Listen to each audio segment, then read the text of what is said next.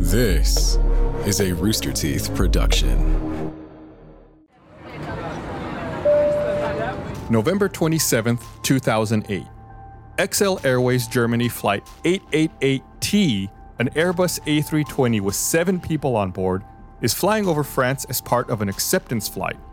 The plane has been leased by one airline, and now that the lease has expired, it has been repainted and is flying on a test flight to make sure everything is okay before returning to service with its owner's airline. Air traffic control has denied the clearances the plane requested for some of its maneuvers, so the pilots are improvising some tests in order to fulfill the requirements. The plane slows down to a dangerous speed, then pitches down toward the sea below.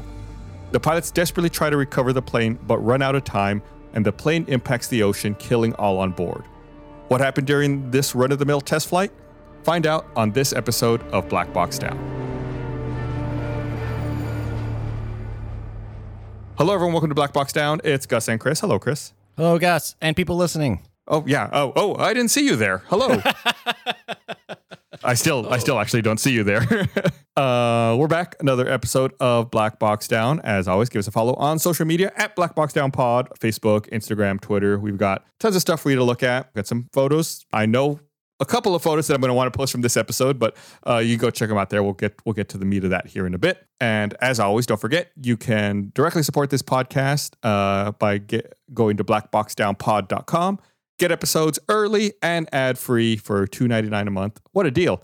You become a first-class passenger. But you can't do that at any other airline for less than $3. Yeah. You can't even get an alcoholic drink for $2.99. No. On a plane, or really just about anywhere.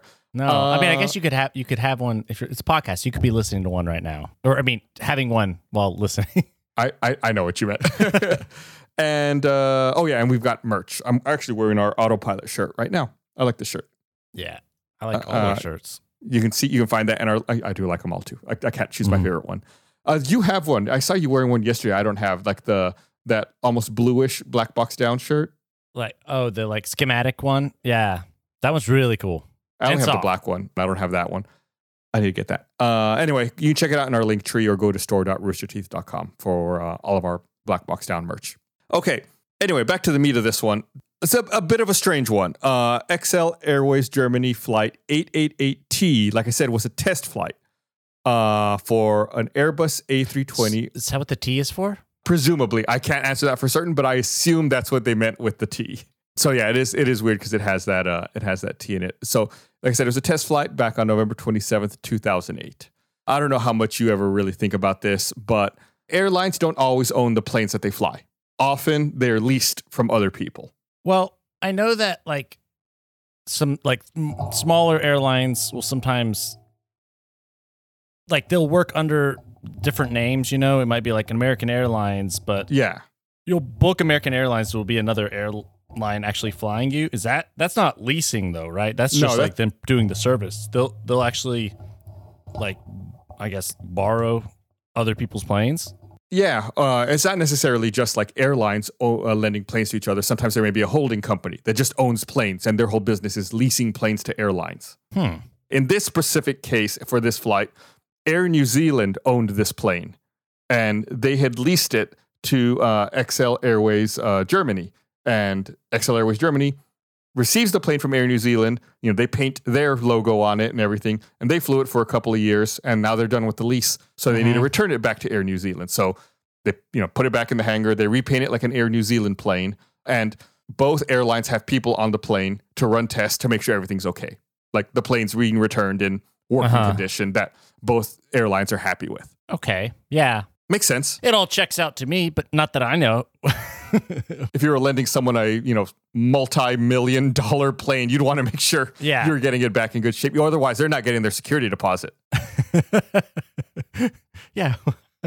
What is the security deposit for a multi-million-dollar plane? I don't know. I'm sure the contracts for this kind of thing are very complicated. Yeah. I mean, the price for an A320 can be anywhere from, depending, of course, on the configuration and specifically, anywhere from $74 to $110 million. So that's an expensive plane. Yeah, definitely. Lease to own would take a while. Yeah. Okay, so the plane took off from Perpignan Airport in southern France, made an overflight of the French town of Gaillec, and was flying back to Perpignan Airport, approaching over the sea. I believe they had wanted initially for this to be like a 2.5 hour flight to go through everything, but there was a little bit of contention, a little bit of awkwardness back and forth. The plane took off and then requested air traffic control to clear space around them so they could do the maneuvers they needed, and air traffic control denied them, saying it was too busy. They couldn't give them the amount of space they wanted. And the pilots of this plane are like, "What? That's what we requested. We wanted, that was the flight path we filed, but whatever, they try to do the best of what they got." And we'll dig more into that in a bit.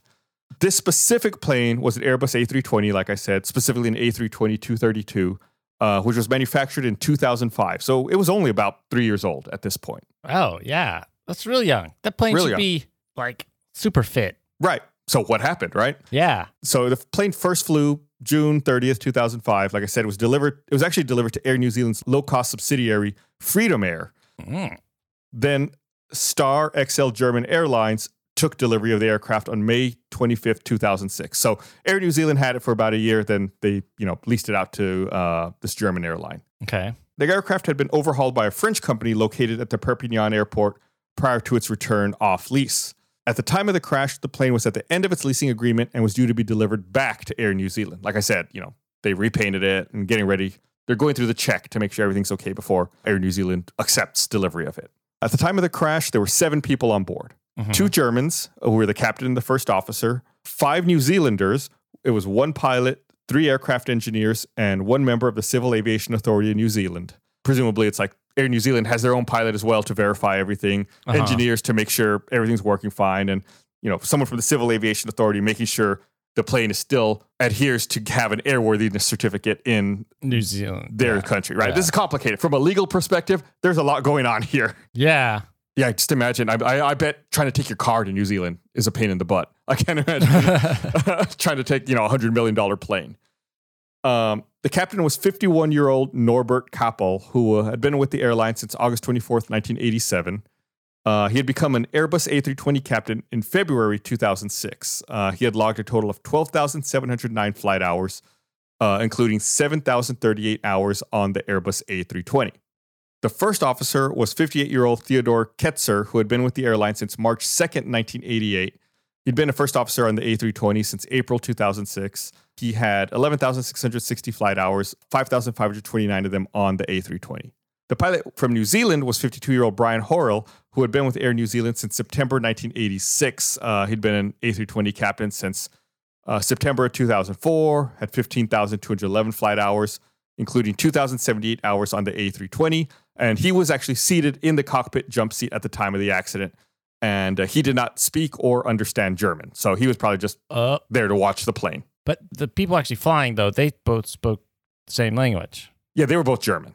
The Air New Zealand captain was just monitoring for the plane. And presumably, since these are all, professional pilots at big air carriers, the Germans probably speak some aviation English. Okay. And the 3 aircraft engineers were 37-year-old Murray White, 49-year-old Michael Giles, and 35-year-old Noel Marsh. And the member of the Civil Aviation Authority was 58-year-old Jeremy Cook. Like I said, the aircraft departed from Perpignan Airport at 2:44 p.m., November 27th. The overflight was reported as mostly normal. Okay. And then, like I said, this is around the time when they, requesting clearance to do some maneuvers. Like they want to bank the plane, do some like 360-degree turns in each direction. And I believe what the specific maneuver they wanted to do was do like a 33-degree bank angle turn, then a 45-degree bank angle turn, make sure the plane can hold it, and that, it returns back to wings level flight on its own. Pretty standard stuff. It's not like they're doing acrobatics or anything crazy, just like normal maneuvers. But like I said, the airspace was busy. They couldn't be cleared that space. So they start improvising like, well, let's, we'll do some of these tests out of order. Or let's see what we can do to accomplish what we need to do as best as we can. Okay. How are they going to improvise tests that I don't know? Well, they're just going to do as many as they can and try to just check off get as much done as they can with the clearance that they've been provided.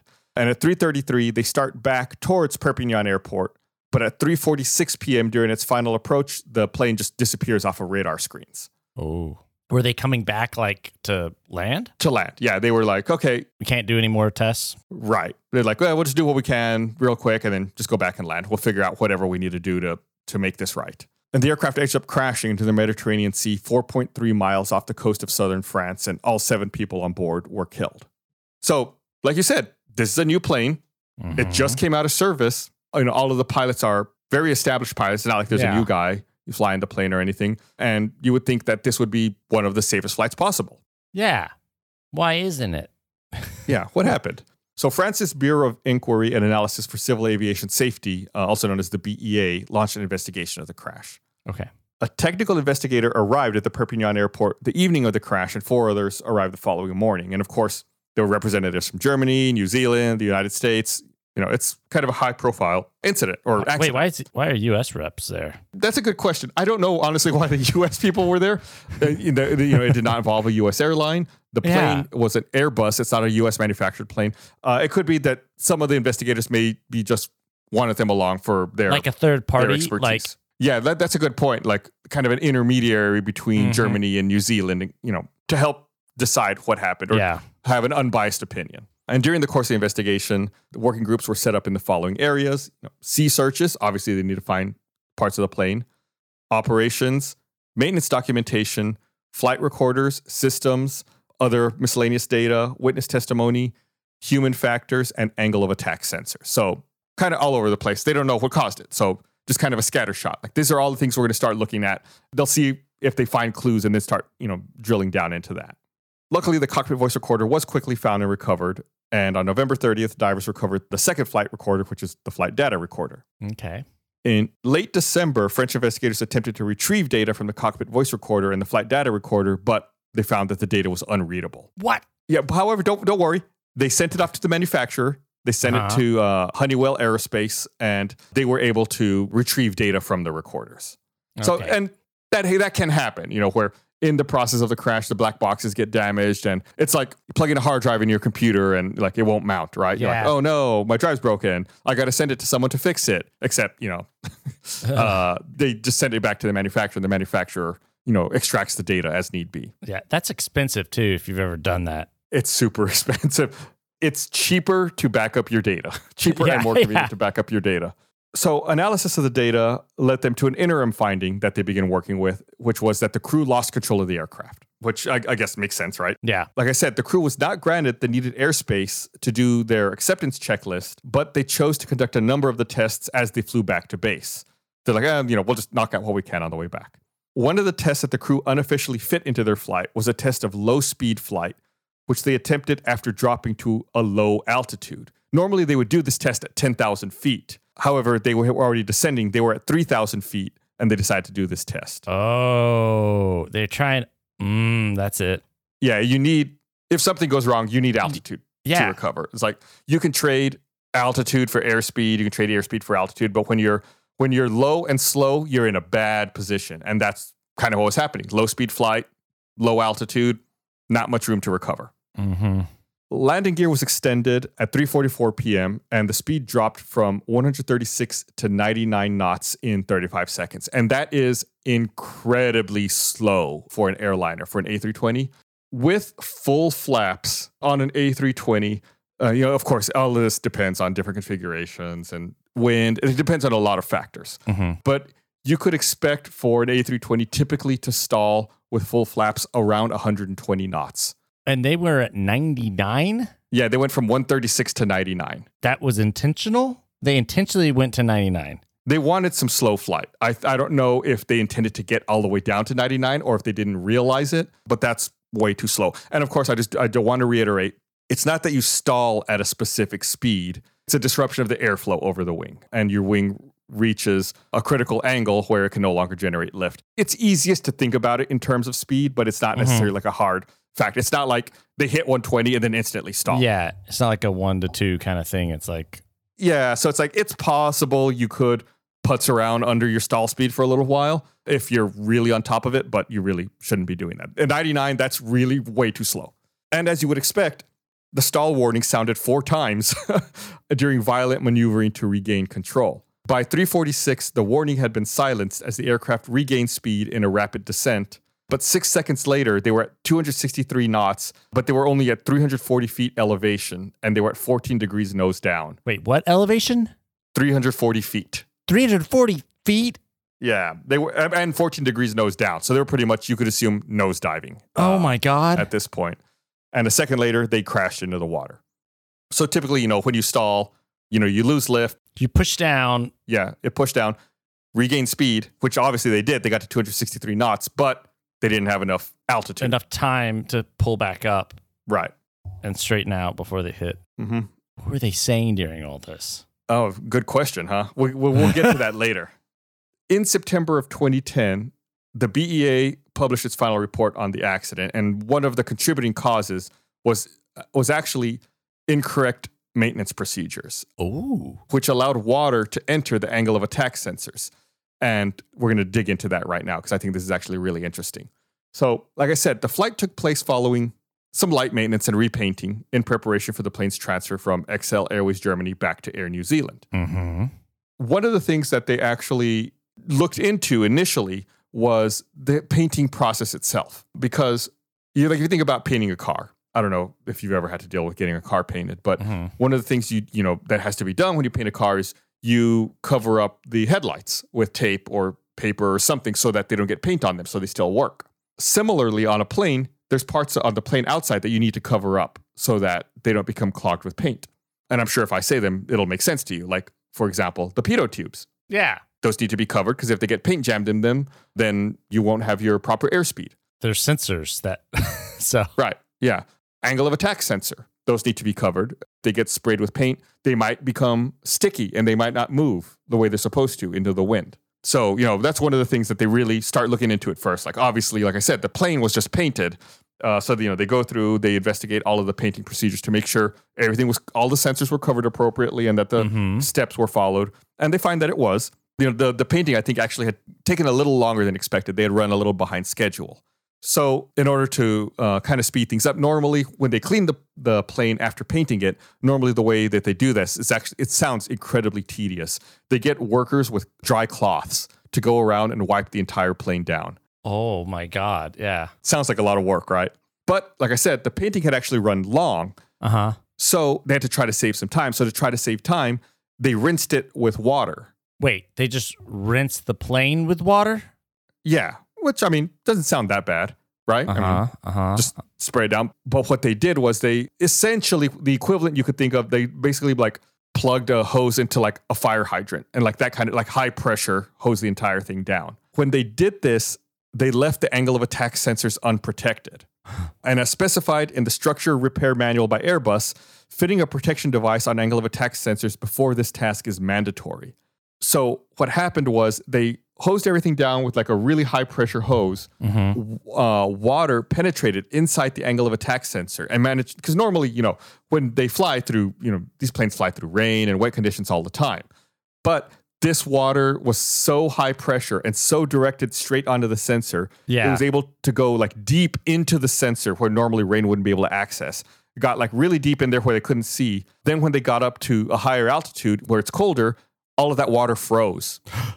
Oh. Right, which then rendered the angle of attack sensors inoperative because normally they move with the wind and that's how the plane knows what its angle of attack is. They froze in flight and they weren't moving, so the plane computer didn't know what the angle of attack was. And where are they located? Typically, you'll see them out by the cockpit on the sides of the plane. Okay, and they're facing out. They're not are they holes? They're holes that... They look kind of similar to pitot tubes. They're little... you could think of them like weather vanes. You know how weather vanes get pushed by the wind? Mm-hmm. They're kind of like that. They sit... They're like pieces of metal that sit out, sticking out from the plane. And when the wind hits them, it pushes them up. That way, the plane knows what direction the wind's coming from. Okay. I just looked up. Are they little wings sticking out? Kinda. Yeah. I could see that. Little wing-shaped pieces of metal. Yeah. And so wait, where did the water get in? Way up inside of it? So that whole sensor is kind of cylindrical and fits into the body of the plane. It got in to that entire cylinder housing. Can we post a picture of that because of what it looks like? Chris, that is exactly one of the things I was going to post on our social media for this episode. So you can see exactly what we're talking about. You'll check it out. You'll see the angle of attack sensor. And I'll do my best to see if, I don't know I think the report had some images of it. I'll go back to the report again and see if I can pull some images out of there. Okay.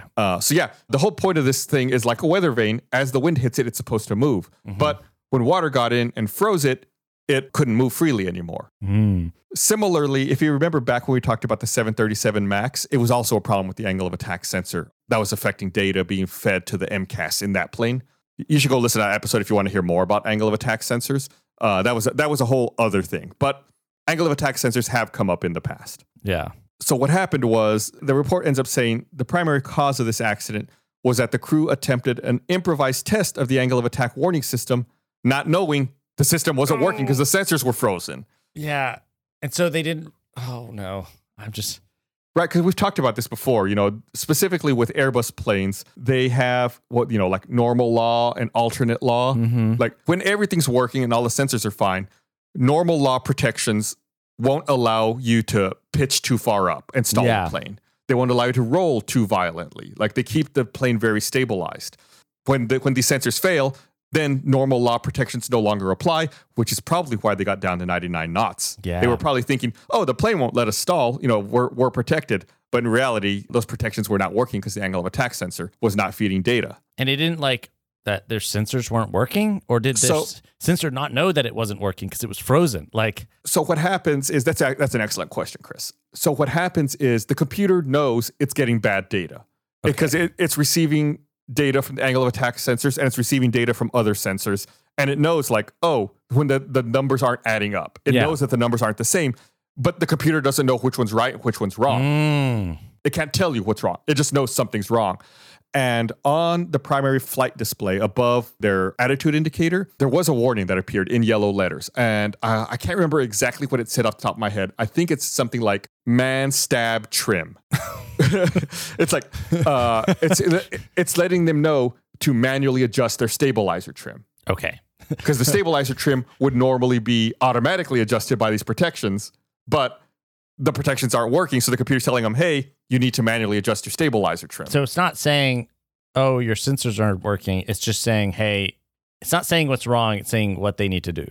Right. And pilots should know, that if that warning's coming up, that means it's not getting good data. It's not saying it's receiving bad data. It's telling them what to do. And then you should know, if I'm having to do this, that means the computer's not receiving good data. Because again, this should be an automated process. And we've talked about stabilizer trim too. We talked about that also, again, in the 737 MAX episode. It's like those they look like records next to the pilot's legs where they can spin them to adjust the stabilizer trim, which is it helps them so they don't have to be pulling back all the time or pushing forward on the stick all the time if they want to adjust their angle of attack. It's the start of fall. The weather's getting a little cooler. Maybe you want to spend a little more time outside. What better way than riding a bike? I've definitely been using my electric e-bike much more lately now that it's not quite as hot outside. And guess what? Electric e-bikes end of season sale is the time to get a great price on an e-bike that can help you, make the most of the good weather, just like I'm doing. With work from home becoming kind of a norm, we're spending more time indoors and in the same few spaces. Now, perfect time to get outside, explore while the weather's still good. Electric e-bikes offers next level features at a price that's surprisingly easy on your wallet. All their e-bikes ship free, fully assembled. There's nothing stopping you from getting your adventure on. Right now, during electric e-bikes end of season sale, you can save up to $50 on their flagship XP 2.0 series e-bike. I absolutely love my electric e-bike. I try to find every excuse possible to ride it, whether it's to grocery stores, convenience stores, restaurants, you name it. And honestly, sometimes it's faster for me to take my e-bike than to take my car. I don't know about where you live. Parking is a nightmare here in Austin. Having to drive to a place and find a spot to park my car, it takes a while. When I take my e-bike, I can just basically go right up to the door and just lock my bike to the bike rack right by the door and go in. That's it. It's super fast, super quick. I love it. Electric e-bikes offer premium features at a fair price with up to $50 off during the end of season sale. This is the best bang for your buck in the market, hands down. Your e-bike your way. Customizable add-ons and adjustable features let you tailor the ride to your style, plus variable pedal assist throttle, all-terrain tires, foldable design. No e-bike does more at this price. Whether you're exploring the great outdoors, a new city, or your neighborhood, enjoy all the flexibility of a bike with the power and range of a motor vehicle without the carbon footprint of a car. Cover up to 45 miles on a single charge. Reach up to 28 miles per hour with the 850-watt peak motor. Electric e-bikes' wider handlebars allow a comfortable riding position, plus upgraded seating, baskets, racks, other accessories make it easy to build your dream ride. Take advantage of electric e-bikes end of season sale now. Get your adventure on. Go to electricebikes.com. Save up to $50 on a 2.0 e-bike purchase during their end of season sale. Hurry because this sale ends October 23rd. Again, that's Lectric, which is LECTRIC, ebikes.com.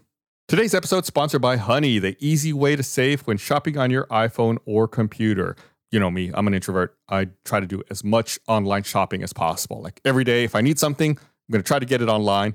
And, you know, I like you, I've been taunted by that promo code field at checkout. However, thanks to Honey, manually searching for coupon codes is a thing of the past. Honey is the free shopping tool that scours the internet for promo codes and applies the best one it finds to your cart. Imagine, you know, you're shopping one of your favorite sites. When you check out, the Honey button appears. All you have to do is click apply coupons. You just wait a couple seconds. Honey searches for coupons it can find. And if it finds a working coupon, you just sit back and watch as the prices drop. There's so many things I've bought online that Honey saves me money for without even having to think about it. It's like autopilot for saving money. I bought clothes, I've bought sunglasses, accessories, you name it. I think the most recent thing, I bought some sunglasses online. And it was like, I didn't even think about it. There was a 35% off coupon, tons of money. It's great. And it's super easy to use. Honey doesn't just work on desktop, it works on your iPhone too. Just activate it on Safari on your phone, save on the go. If you don't already have Honey, you could be straight up missing out. By getting it, you'll be doing yourself a solid and supporting the show. Never recommend something I don't use. So go to get Honey for free at joinhoney.com/blackboxdown. That's joinhoney.com/blackboxdown. This episode of Black Box Down is brought to you by Masterclass. With Masterclass, you can learn from the world's best minds anytime, anywhere at your own pace. You can learn recipes from Roy Choi or learn about space from Chris Hadfield. Did you know he's actually been to space? How often can you learn about space from someone who's been there? With over 150 classes from a range of world-class instructors, that thing you've always wanted to do is closer than you think. Well, maybe not going to space, but you can learn about it. It's great. I've really enjoyed scrolling through and seeing how many different people you can learn from, people who are at the tops of their fields. Specifically, I mentioned Roy Choi and Chris Hadfield because I watched those. I experienced all of those here just the other day. It's funny because I actually went to one of Roy Choi's restaurants and I saw him actually working there. And then like the next day I was looking at Masterclass, like, oh, there's a Masterclass by Roy Choi here. Really interesting to hear him talk about recipes and mother sauces. Plus, I just like space. So, of course, I'm going to listen to Chris Hadfield talk about space. And the great thing is you don't have all the time to take the entire class at once. You can always pause it, come back to it, resume it later. So if you just got a couple minutes right now, take in what you can, then come back and finish it later. So I think you should go check it out. Get unlimited access to every class. And as a Black Box Down listener, you get 15% off an annual membership. Go to masterclass.com/blackboxdown now. That's masterclass.com/blackboxdown for 15% off Masterclass. If you use that code, they know that we sent you, and it really helps us out, and it helps you out too because you'll be learning.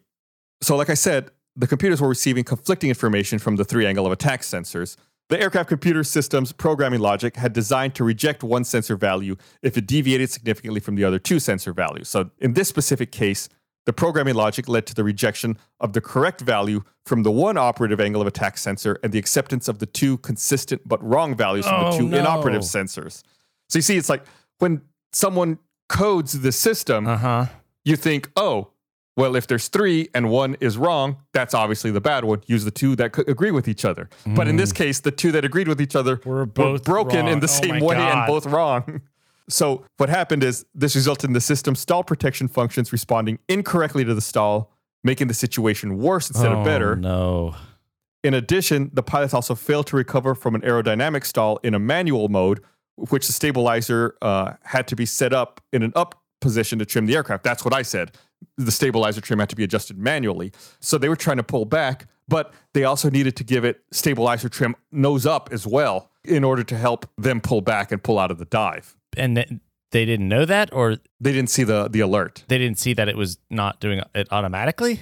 Right. It's a small alert, Chris. It's and it's in yellow letters. I could see in the moment, like panicking, not seeing that alert. But did it not come up before? Like, did it come up in the moment, or had it been there like the whole time? You know what I mean?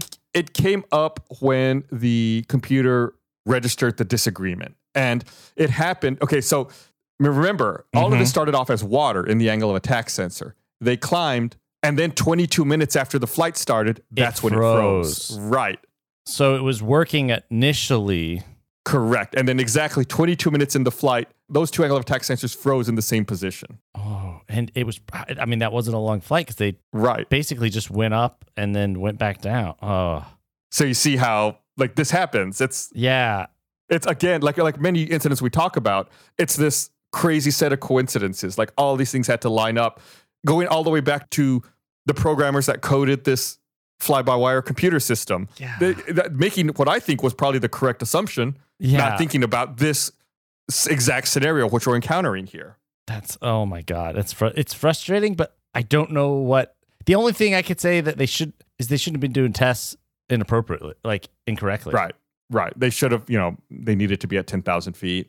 Whenever the plane should have been wiped down with cloth, when they decided to do water instead, they should have covered up the sensors. Yeah, I'm just imagining like an air pressure or like, and then it just going right into your ear and you're like, ah. Yeah. And then you lose your balance. Yeah. So we'll go through the findings of the report right now. The crew had licenses and qualifications to undertake the flight, but did not have the technical skills, the experience, and the methods of a test crew to use this flight program, even if it was not a test flight. Really? I think what they're saying is that while these were accomplished pilots with the A320, they were not specific test pilots. Okay. They probably pulled off like A320 pilots who were available and had them do this flight instead of having designated test pilots who are much more schooled. Like you would think that a test pilot should really have a much deeper understanding than even a normal pilot of the way all the systems work and what all the obscure warnings mean. Yeah, and like what to do when something fails, like because they basically make things fail. Right. To test to see if everything's working, right? So they got to be good at recovery. Right. It's like, again, when you take your car to the mechanic doesn't take your word for it. The mechanic takes it out on a test drive to see what they hear for themselves because they understand the systems a lot better than we do. Yeah. And I've been driving for decades, Chris. The Airbus Customer Acceptance Manual specifies performing the low speed check in landing configuration at flight level 140. So they should have been at 14,000 feet, according to the manual. And they were what 3,000? 3,000. That's way too low. It's okay to say that sounds dumb that they did that. Can I say it? I would say it sounds reckless. Reckless. Okay. Yeah, it shouldn't happen. The program of checks developed for the leasing of this aircraft did not reproduce in an identical manner the altitude range at which the low-speed check should take place. Again, altitude. Mm-hmm. The maintenance work was performed or checked in accordance with the approved maintenance program and by qualified personnel. So the maintenance was fine up until the pressure washing. The stripping and cleaning procedures for the airplane, which included rinsing, specify protection of the angle of attack sensors. In order to eliminate dust on the fuselage, a rinse with fresh water was performed on November 24th, 2008, without following the rinsing task procedure in the airplane cleaning procedure, and notably without any protection for the angle of attack sensors. It's crazy to me that these planes are so complicated, they've even got a manual for washing them, right? Can you imagine that? It's like, there's a checklist for washing this plane. I mean, that makes sense. Right. They're really expensive and they're very sensitive. Yeah. During the rinsing, the angle of attack sensors were not protected. Water penetrated inside angle of attack sensors 1 and 2 and remained there until the accident flight 3 days later. The crew consisted of 2 XL Airways Germany pilots, an Air New Zealand pilot present in the cockpit, participated in an active manner following the program of checks. So that I think he was just following along, on his checklist. Mm-hmm. He's like, yep. The CRNA Southwest controller refused the request for maneuvers by the captain, given that the flight plan that was filed did not include them. I think there was some contention about that one. I think the captain thought that they had filed a flight plan that included the maneuvers. Mm-hmm. I don't know if they actually did. I know that in the cockpit voice recorder, you hear him very briefly complain, saying that that's how they filed it. But then he's like, all right, he's a professional. He just moves on.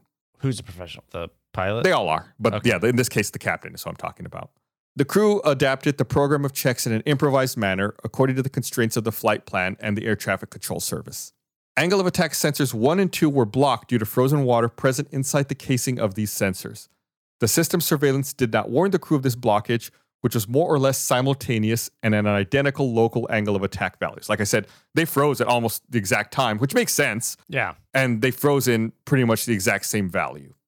Yeah. That makes sense. Yeah. And again, that's another possibility where this wouldn't have happened if they had frozen in, more of a different configuration, then the computer would have received 3 different inputs, which would be different than receiving 2 inputs that are the same and 1 that's the same, or 1 that's different. And 3 would have been better because honestly, I don't know. I don't know how the system would have reacted to that. I would assume 3 would be better because then it would probably throw up warnings being like, I don't know, you fly the plane. Yeah, that's what I'm saying. Like 3 would have been like probably a bigger warning overall that might have alerted them to the bigger problem, right? Right. In other episodes, we've talked about times when the computer doesn't know what to do. Like, remember we talked about the Adaroo that went bad on that one Qantas flight where they don't know, like the Adaroos were all disagreeing with each other about what the correct data was, and that was a big deal. That starts showing lots of errors on the screen for the pilots to deal with. The application of a jet water onto an airplane without following the recommended procedure can allow penetration of a small quantity of water into the inside of an angle of attack sensor, which is enough when solidified to block the sensor. The angle of attack sensors are not designed to be subjected to jets of fluid such as those encountered during de-icing, washing, and cleaning operations. Again, remember, like we said, they get wet. You fly through rain all the time, just not direct high-pressure jets like this. Yeah. Also, rain doesn't hit. Rain comes from above, not Yeah, but as you're going through it, at high speeds, remember, it is you are kind of running into it. Okay, yeah. It's true. Not like if you're standing still, rain comes from above, but when you're running real fast, you're running into it. Yeah. The check GW message displayed on the MCDU, the consequence of the gap between the weights calculated by the FAC on the one hand based on the angle of attack, and on the other hand by the FMS based on the takeoff weight and the consumption of fuel was not detected by the crew. Again, these are just like some other warning messages that have kind of started popping up that could have been a precursor to let them know, maybe not necessarily what the problem was, but that there was a problem somewhere. Okay. The crew decided without preparation, and in particular without a call out of the theoretical minimum speeds indicated in the OFC, to undertake the check of the low speed protections at an altitude of about 4,000 feet. So between 3,000 and 4,000, like we said earlier. The almost simultaneous blockage of the angle of attack sensors 1 and 2 at identical local angle of attack values rendered the angle of attack protections inoperative in normal law. Again, we talked about this before. Normal law protections were inoperative because of this. Chris, I want to tell you something. What? I've learned a lot about planes doing this podcast. I felt like I knew a lot about planes and plane crashes coming into this. I have learned a lot in looking into this stuff. Me too. The limit speeds corresponding to angle of attack protections displayed on the strip were underestimated and were directly proportional to the computed airspeed due to the blockage of the angle of attack sensors. Again, bad data being fed into the computer. The crew waited for the triggering of these protections while allowing the speed to fall to that of a stall. So I guess that kind of explains, you asked how they were able to get so low. They were just assuming the protections were going to kick in. It's like, oh, the plane's not going to let this happen. The plane's not going to let this happen. But that's why they're doing the test. Yeah. Oh, no, the plane's letting it happen. Well, you're right. And maybe that's why the report says they should have had specific test pilots to know, like, hey, we shouldn't be trusting all this stuff because it might be broken. You don't test, that defeats the purpose. It's like you think you know what the outcome is, so you just kind of run the test thinking, you already know what the answer is going to be. You're running the test assuming everything is great. Right, exactly. I mean, which I could see why they might think that, because it's like a new plane. Just came out of service. Yeah. That's actually a very dangerous time to be flying a plane is, when it comes right out of maintenance. And they should have been thinking about that because that's when something might have gone wrong. You don't know. How many of these incidents, how many episodes have we covered where the plane just came out of maintenance and something was done wrong? It's scary. But again, that's why there's checklists. That's why the procedures need to be followed on the maintenance side and in the actual flying side. The auto trim system gradually moved the horizontal stabilizer to a full nose-up position during the deceleration. The horizontal stabilizer remained in this position until the end of the flight. So again, that's that stabilizer trim. It was pulling nose up. They should have adjusted it manually on top of using their stick. The triggering of the first stall warning in normal law at an angle of attack close to the theoretical angle of attack triggering the warning in landing configuration indicates that angle of attack sensor 3 was working at the moment. So remember we said there was one giving it good data. It was sensor 3, which was being ignored by the computer because it was the only one giving that data. When the stall warning triggered, the captain reacted in accordance with the approach to stall technique. The flight control law passed to direct due to the loss of normal law operating conditions. The auto trim system was thus no longer available. Remember I said man stab trim. The changes of law that followed did not allow the auto trim system to move from the nose up position. So they should have, like the error said, manually been adjusting their trim. Yeah. No crew member reacted to the use man pitch trim message. That's what it was, not man stab trim. Use man pitch trim. Man stab pitch just sounded like a weird newspaper headline. Well, I was like, it's like activating the Winter Soldier or something. Use man pitch trim. Stab. Ah! The captain did not react with any input on the trim wheel at any time or to reduce engine thrust in any prolonged manner. Due to the position of the stabilizer at full pitch up and the pitch up moment generated by the engines at maximum thrust, the crew lost control of the airplane during the increase in thrust. So they were pitched up, going slow, tried to increase their throttle because they were going slow, but they were pitched so far up they couldn't really increase their speed, and then stalled and didn't have enough altitude to regain control. Yeah. What are they saying? Do you have what they? Can we hear what they said? Well, what did they say at the time? I don't remember there being anything specifically called out in the report. I couldn't find the cockpit voice recorder or a transcript of it. I don't remember seeing a transcript of it, I should say.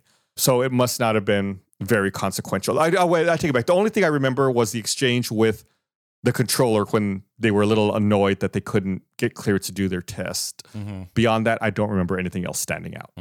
The following factors contributed to the accident. The decision to carry out the demonstration at a low height. We've covered that one. Like you said, reckless. The crew members' management. Actually, you said reckless. Yeah. We'll go with reckless. Yeah. The crew's management during the thrust increase of the strong increase in the longitudinal pitch, the crew not having identified the pitch up stop position of the horizontal stabilizer, nor acted on the trim wheel to correct it, nor reduced engine thrust. So reducing thrust would have maybe nosed them down a little more. Maybe they could have built up speed, because that's dangerous, to be slow, pitch up, and just gun it. You got to nose down a bit. Like you even said it. When you're stalling or you're slow, you nose down. But the plane just ended up pitching up. The crew having to manage the conduct of the flight, follow the program of in-flight checks adapted during the flight, and the preparation of the following stage, which greatly increased the workload and led the crew to improvise according to the constraints encountered. Again, they shouldn't have been improvising. Yeah. The decision to use a flight program developed for crews trained for test flights, which led the crew to undertake checks without knowing their aim. Again, they weren't trained on these tests. These are just standard A320 pilots. The absence of a regulatory framework in relation to non-revenue flights in the areas of air traffic management, of operations, and of operational aspects. So kind of not much regulation on these flights, since there's no passengers. This is what they call a non-revenue flight, not carrying passengers. Not as many regulations on it.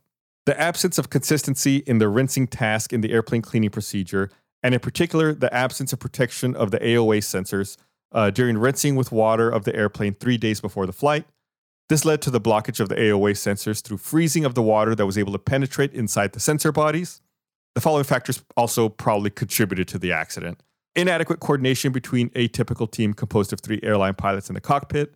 The fatigue that may have reduced the crew's awareness of the various items of information relating to the state of the systems. They weren't in clouds. They could see outside. Granted, they were low, but they should have been able to recover it. I think just maybe kind of got in over their heads. That's kind of what I'm reading here is like, they weren't test pilots. They were kind of trying to improvise some things, maybe became overwhelmed with things that weren't part of their normal tasks, and then just lost focus when it came to actually flying the plane. Yeah. The BEA recommends the following: that the European Union Aviation Safety Agency, or EASA, detail in the EU OPS the various types of non-revenue flights that an operator from an EU state is authorized to perform. So this is just developing a regulatory framework for non-revenue flights in the European Union. Okay. Yeah, it's just develop a framework for regulation involving these things. Like I said, there was kind of an absence of regulation for it. So it's just dotting I's and crossing T's. Like, let's saying make like, rules hey, for this. Make sure you have the proper pilots. It probably also standardizes where you can do it and what kinds of airspaces, what requests you need to make and times a day. I bet it's all stuff that you would think is common sense that they were like, we thought this was common sense before, but let's go ahead and make it official now. Yeah. The EASA required non-revenue flights be described precisely in the approved parts of the operations manual. This description specifically determining their preparation, program, and operational framework, as well as the qualifications and training of crews. Like you said, get test pilots in there. That as a temporary measure, EASA required that such flights be subject to an authorization or declaration by the operator on a case-by-case basis. Similarly, it's not quite the same thing, but like in the United States, like let's say you have a plane that needs to be repaired, right? Like let's say you landed a plane here in Austin that needs to be repaired, but there's no one in Austin that can fix the plane. You have to go to Houston to have the plane fixed. You can write to the FAA and fill out forms and get like a special permit. It's like, hey, normally you wouldn't allow this, but it's a non-revenue flight. We're going to ferry it to Houston to get it repaired, and the FAA will review it and then give you special permission, like a one-time exception, if it's the purpose to go have your plane fixed. So that's what I think. That this makes me think it's similar, where it's like you're going to talk to the EASA, and on a case-by-case basis, they're going to give you authorization for these non-revenue flights. Okay, just better documentation. Yeah. Okay. Yeah. You know how aviation loves documentation rules, Chris. The EASA, in liaison with other regulatory authorities, ensures that in order to certify the adequacy of an item of equipment in relation to the regulatory requirements, as well as to the specifications defined by manufacturer, the equipment installation conditions during tests performed by equipment manufacturers are representatives of those on the airplane. That is a mouthful. That's just make sure everything's installed to the specifications of the manufacturer and that the tests are performed by representatives of either the manufacturer or the airline, I believe. Okay. The EASA undertake a safety study with a view to improving the certification standards of warning systems for crews during reconfigurations of flight control systems, or the training of crews in identifying these reconfigurations and determining the immediate operational consequences.